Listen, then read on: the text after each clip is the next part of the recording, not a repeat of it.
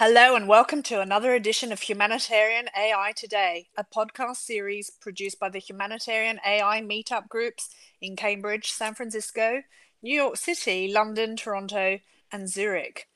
Today we have a very special guest joining us all the way from Jijel, Algeria. Welcome, Associate Professor Dulkifli Bukra, your head of computer science and the university program there. It's great to have you, Dulkifli. How are you? Fine, thank you. How about yourself? Great. Oh, I'm here in San Francisco. The sun is shining. All is as well as can be. I'm just really eager to hear all about what you're doing. It sounds so interesting. Can we Mhm. chat a little bit about the university, what kind of students you have, how many, how long that's been going on for? Just paint the picture of that context. I'm sure it'd be really fascinating.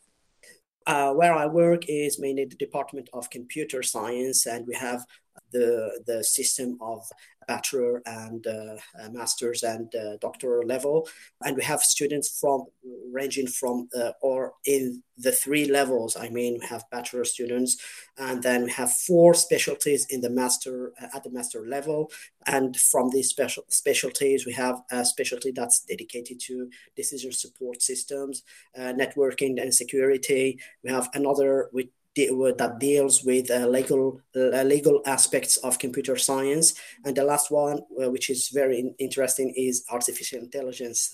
That's an exciting specialty in which we have very outstanding students working on different projects of artificial intelligence.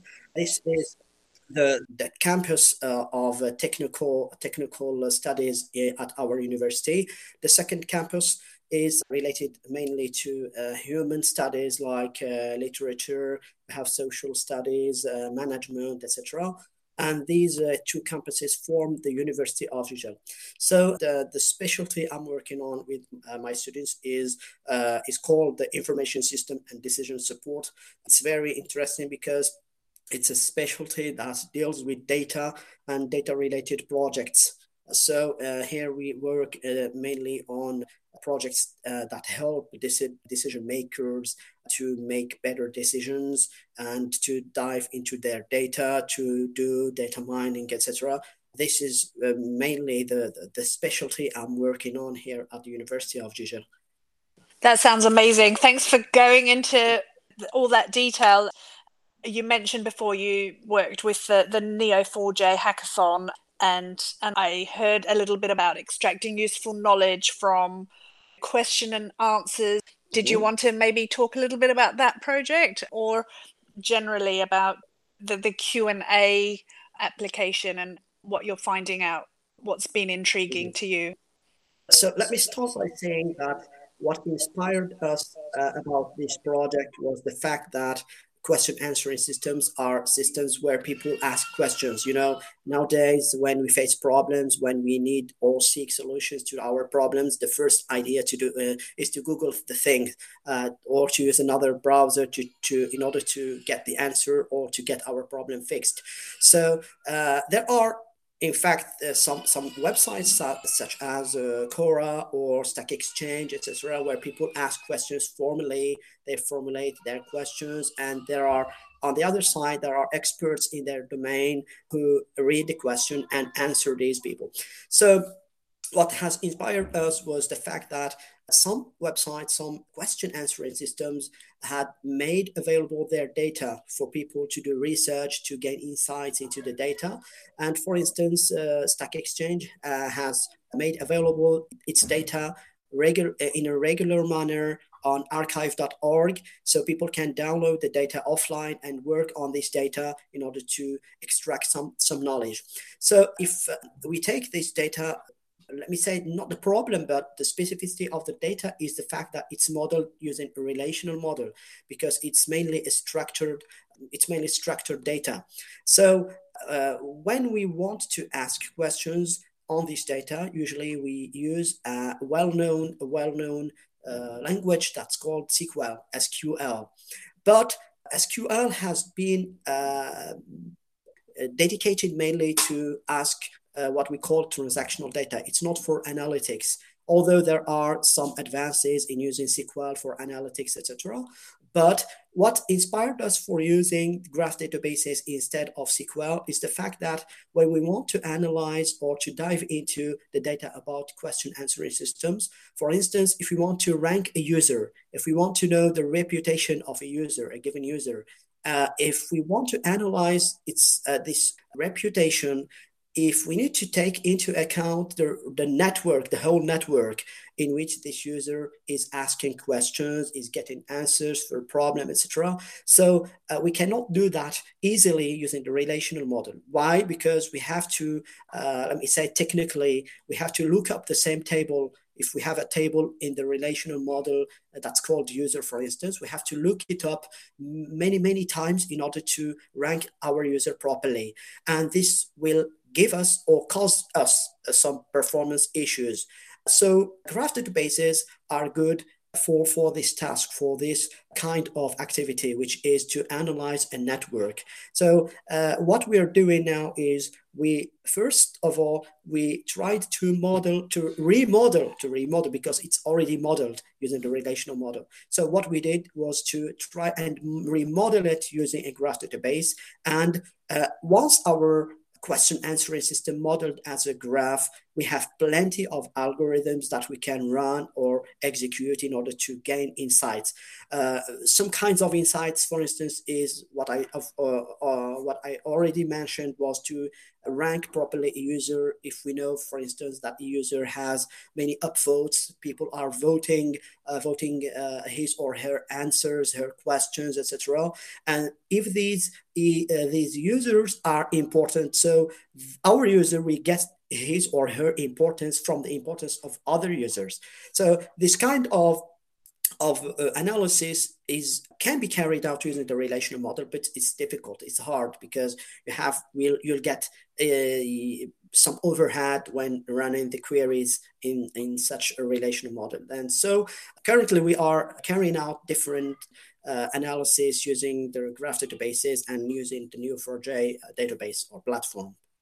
I'm curious, what's it like in Algeria for you and the tech scene? And then when you plug into a hackathon like what you did with Neo4j and those projects, how did you feel was unique to your context? What was maybe something you noticed that was true across different other Q&A platforms, or is it a platform? I'm not sure if that's the correct word. Yeah. It's a whole platform. But do you know what I mean? Like, I'm just wondering, what was that experience like for you as an academic, as a person? Yeah. In fact, what we do as a researcher, as an academic, first of all, before launching a project, is to try to do some research about existing work. If there are people who are working on the same project or similar projects, etc. And as far as I know, there is no similar work at the time. I mean, similar work working on extracting knowledge from a graph database using a question answering system. I think that our system, as far as I know, is unique at the time, and it's also unique here in Algeria. So I don't know of any other project that's being carried out currently. But I hope there will be similar projects, because research is, as we say, you give and you take. So you don't only give, you don't just propose solutions, you also benefit from other people's solutions. So and using Neo4j, what I also noticed, there are very few people who are working on the same platform here in Algeria, as far as I know, because sometimes you just Google it, and when you browse the results, there are some researchers from all over the world, but in your country or in your surrounding, I mean here in Algeria and the surrounding countries, there are not many people who are working on the same project. So that makes us feel maybe, yes, unique, and maybe our work, it makes us feel a bit original in proposing this. But we hope that people will also do the same, and we can benefit from research in a reciprocal manner, so giving and taking from others. That sounds amazing. And being a pioneer in this, I'm intrigued just on the Q&A. What kind of things are you going in looking for things like with the COVID-19 application? Can you just walk us through how that all works since it's so unique and new? And I'd really love to sort of just dive in a bit deeper, or do you think you've talked enough? Well, it's up to you, really. Yeah, yeah. If you In feel fact, like saying more, that'd be great. yeah, yeah. In fact, let me just bring a small explanation of, in fact, because question answering system is we've been working on. It's another field. I mean, its data is different from the COVID because I've been also involved in another project that's on COVID-19. And on that project, I was involved in trying to analyze the data. In fact, it was a project about all the papers or the academic work that has been published, although the period is very short because COVID has started nearly, let's say, 5 months ago, 6 months ago. But there are some papers, research paper that has been published on the topic. So I was involved in, but I got involved, let me say, in the project in order to try to run some algorithms. So we connected to the database. It was made available by its developers. And I've been involved in trying to run some algorithms. For instance, let me give you some useful insights. For instance, we can know who are the most influencing authors, for instance, so far in the COVID-19 period. For instance, we can know, we can sort the papers according to the countries. What is the country that has published the most or more papers than others? And not surprisingly, you can expect that China is the top of the list because the problem started in China. So the academics in China were the first to try to write and to publish topics or papers, research papers on the topic. So when and also there are some interesting things that we can, for instance, gain from the data. For instance, we can rank the authors who are the most important authors, and these authors may be academics, they may be working with doctors, they may be doctors themselves, etc. So the COVID-19 experience in which I got involved is very interesting because when once you have your data and you have the database and you have Neo4j as a platform, you have the library of algorithms. So you just launch the algorithms. However, let me just say something important here, that it's the fact that it's not enough to have algorithms, a library of algorithms. You have to know how to use these algorithms. You have to know when to use the algorithms. For instance, you can just look at the schema of the database and just ask questions. What can I do using this data? So what I did was to post some queries, interesting queries, 3 or 4 queries, in order to display, for instance, the names of countries who published the most important papers, etc. And it's ongoing. That Time to sounds time. amazing. Yeah, and you call that beyond statistics, is that right? I was listening to your presentation and I was wondering what you meant by that. It's like going beyond the numbers and getting more analysis and insights. So that sounds amazing. Wow. Yeah. Yeah. In fact, when I said going beyond the statistics, let me just give you an example. For instance, if we go back to our question answering system, when we want, for instance, to rank a user and to know who is the most important user, what we can do is just to do what we call a group by. For instance, to sort the users in a descending manner according to the number of votes only. But this is statistics, in fact, because in fact we use accounting. We just count the number of upvotes for every user or each user, and we just rank or sort the users in a descending manner. This is statistics.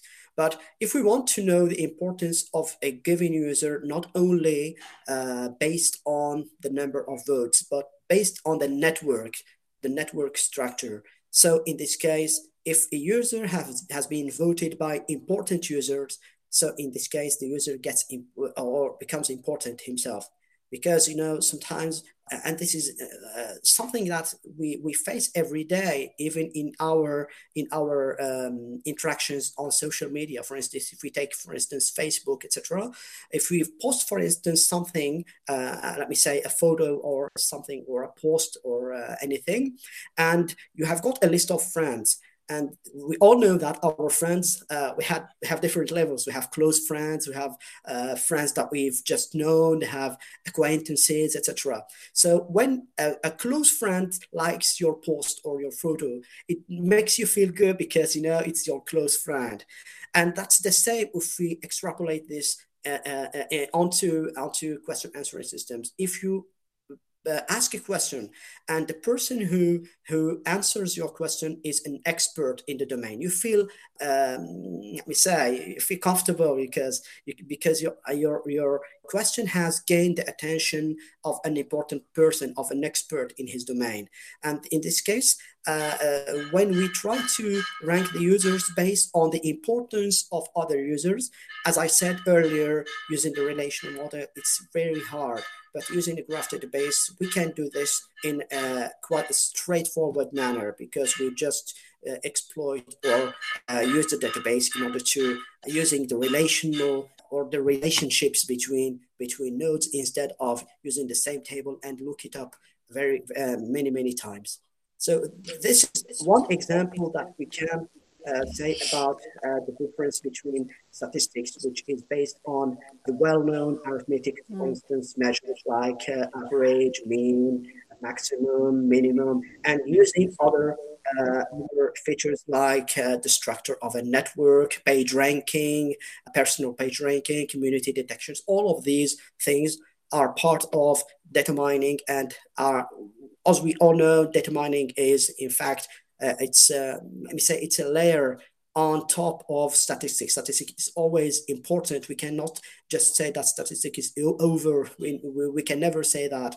But statistics are at the core of other data-related projects, such as data mining, artificial intelligence, etc. So why I said beyond statistics and not without statistics. That sounds so important. And the next thing is, like, you've got a great analysis and insights. Do you go beyond that? Like, are you predicting as well after you've got all of this kind of data? But at the moment, like, I don't know if it's relevant to this conversation. Is that something you want to address right now, or shall we move on to something else? In fact, yeah. Because prediction is part of our work, because when we use, for instance, data mining project or artificial intelligence project, we do three kinds of things. Either we just describe our data. For instance, when we calculate the ranking of a user, we're just describing the user using some specific measures. The second kind of work that we do is to diagnose, or to try to explain the data, why we have things. For instance, if we find some hidden relationships between people, that a user is closer to another user, etc. In this case, we are doing some explanatory analysis. The third category is predictive. That's, we want to predict the future. And predictive in this case, for instance, if we want to recommend things for users, or to predict whether a user will be interested in some topics. In this case, we can recommend these topics to the user. This is something we know in other social media platforms. For instance, sometimes when we use algorithms on Facebook, we can predict what will what are the interests of users, what are the things that the user is likely to visit, the pages it's likely to visit, etc. And we recommend these pages to the user. If we go back now to our question answering system, it's the same. However, the field is different because we recommend, instead of recommending friends or recommending pages, we recommend tags for people, questions and answers, etc. So in Neo4j, there is a separate, in the library of graph data science, there is an important part of algorithms that deal with prediction. And that's something very, very interesting that we would like to be able to carry out in our project. That sounds super interesting. And I think Karina was telling us a bit about that as well, just following language and all sorts of things you can do with the graph. It's something that's quite new to me and super fascinating. Well, thanks for all of that. And I think our audience is probably going to be really, really intrigued to hear about the Tech for Good scene in Algeria and just generally what's the tech scene like. Yeah, in fact, what I want to say first of all is that we have high competencies in computer science in our country. Our young people here, sometimes they don't need to be students in computer science. They're just, let me say between brackets, they're amateurs. They just like computer science, they like programming, they like gaming, etc. So in this case, we have got some students who are some graduated students who are setting up startups, and the government is encouraging such things because they are just motivated and very excited to practice their knowledge, or all the things that they've just learned at the university, and to put them into practice. And let me just say, I don't know if I can jump into the humanitarian aspect of the project currently being carried out in Algeria, because as you know, in fact, during this period of lockdown, people can go out and buy food, etc. And some of our Algerian students or programmers have just proposed some solutions, some Android applications to help people, for instance, locate some stores or shops to buy online, let me say, to buy online. In fact, it's not really buying online, but it's to buy, in fact, instead of going to the shop, they just buy from their phones, from their homes, and this avoid us to go out and to meet people and to keep our social distancing safe. So our young people here, especially the computer scientists, are starting very, very interesting projects here to help people either cope with the lockdown, try to avoid going out as much as possible, and try to exploit their time here in their homes. The second thing that I'd like to mention is about some other initiatives that proposed courses online on YouTube or on other platforms. I know personally one of our PhD students who is going to start a new channel on YouTube and to give some courses on artificial intelligence programming. And in this case, he is the teacher, although he's still a PhD candidate, but we consider him to be able to give courses to other. And the third project that I'd like to mention is a project that has been proposed by one of my students. It's about, in fact, locating the online pharmacies or drugstores in our small city here in Jijel. For instance, when it's 7 p.m., all the drugstores, the majority are closed. So when we want to find the other drugstores or pharmacies that are still open, you just launched an application that's been developed by this startup, and you just locate and you get a direction to that pharmacy from your local place. So there are, let me say that we have plenty of competencies here in Algeria, and they are launching different projects. They are setting up different startups, and we hope that the government, the newly installed government, will help them further their careers in this field. That's so wonderful to hear. And a really, really robust tech for good and startup scene by the sounds of it. So that's great. And was the PhD AI person you mentioned that's going to have the YouTube channel? Did you want to plug that at all? Is that a student of yours that you're very proud of, or Yeah, wonderful? yeah, That's great. yeah. Lovely, I lovely. can send Um, you later a link of his channel so you can you can learn from him if you want. Please do. So, what would you ideally like to have your students do? So we've got the one doing the YouTube channel. Any other wishes for your students?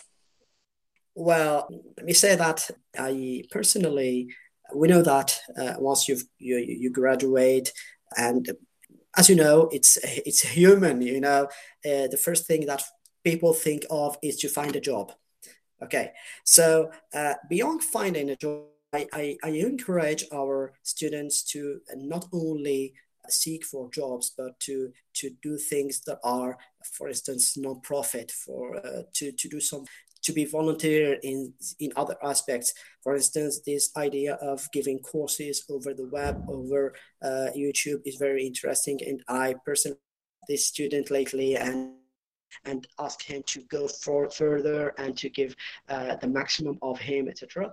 And so I really encourage people, our students, to really put into practice their knowledge, whether they are self-employed, whether they are freelancers, or whether they are just volunteers. I mean, if they launch projects like the ones I talked about, like locating the open pharmacy, or trying to help people with this lockdown, etc. I really encourage them during my sometimes when I'm giving courses. Sometimes I just stop and make a pause, and sometimes I project and I talk with my students about their future.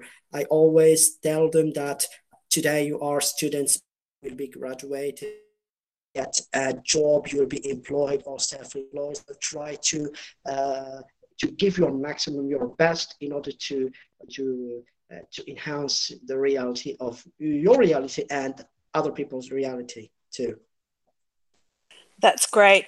You talked about your students earlier, getting interested in different things. Is there anything else that is, indigenous to Algeria and neighboring countries they could maybe be involved in addressing with technology? In fact, here in maybe in Algeria, we say that some fields are just at their beginning, like big data projects, because the problem of working on big data is having big data. You need to have the data available before starting to think about project, what to do with the data. And so specifically in our country, some projects, separate projects are really starting to emerge, and they try to get things digitized. I mean, trying to reach really the ego government, meaning that you have all the data stored and accessible for interesting people, etc. So I think that some aspects of technology are just at their beginning here in Algeria, but others are advanced like in any other countries. So and we also hope that our technology will help our countries. I mean, countries and our surroundings here, for instance, Asia, etc. Projects together between students, etc. We have some conferences that we hold every year or every other year between countries of Algeria, Morocco, and Tunisia. and also with France and Italy. So these conferences, their goal is to unify the efforts and try to transfer some technologies from developed countries like France and Italy and Spain to other countries. And we hope these efforts will contribute to the development of our countries. So things are, let me say, emerging in some fields, but in other fields, I think that things are better than a couple of years ago. So what personally excites you about technology for good? Yes, as we can see, nowadays there are many things that we can contribute to because nowadays the data is available. If you go to any website, government websites, etc., you can see that the data is available as, let me say, Excel sheets or text data or CSV, etc. So it's not really a problem of data because it's available or different things like refugees, like trying to help for sustainable development in countries, try to bridge the gap between, for instance, the south and the north, if I may say that. I mean, between developed countries and countries that are under development or developing countries. So I think that what we need is just ideas. Because if we have the idea and you have the possibility to bring the idea into a real life project and try to put that project in practice and to get some results, and this is the first thing that's important. And the second thing is we need to have our government to help us to put these things into practice. For instance, if we get results that are interesting and we want our government to help us turn these ideas into real projects. Sometimes the projects need some funding. You can't just get people work on a project when they're not paid. It's human. Sometimes you just need to get people involved in projects, but you have to fund those projects. So these are some challenges. For instance, how to find the ideas from the data that's available every day. And the second thing, how to be funded and to be helped by your government or other governments all over the world to bring your idea into something useful for them. That's great. Lovely. Thanks for sharing that with us. And I'm just wondering, any takeaways? We've taken up so much of your time, and it's been, wonderful hearing from you and talking to you. But just as we're wrapping things up, do you have like one or two takeaways for our audience? Anything you want to ask help with? Anything more you'd like to share? Well, I'd like to say that in our country, we hope to be able to further develop our country in terms of technology. And in this case, there are two aspects that we have to conduct in parallel. The first aspect is research, and the second is industry. So these things, since I'm a researcher, I hope that either in our surroundings or all over the world, we'll be able to share our research and to get research or to benefit from other people's research in terms of scientific studies, because here specifically in Algeria and in other similar countries, we can benefit from the possibility of having some scientific studies. So we hope that we can be able to benefit from the research that's currently carried out in developed countries in order to practice and to carry out the same research in our country. So this is my main wish for research, since it's mainly my field of work and experience. That sounds great having you do all of that, and we thank you so very much. It's been an absolute pleasure talking to you on Humanitarian AI Today. That brings this edition of Humanitarian AI Today to a close.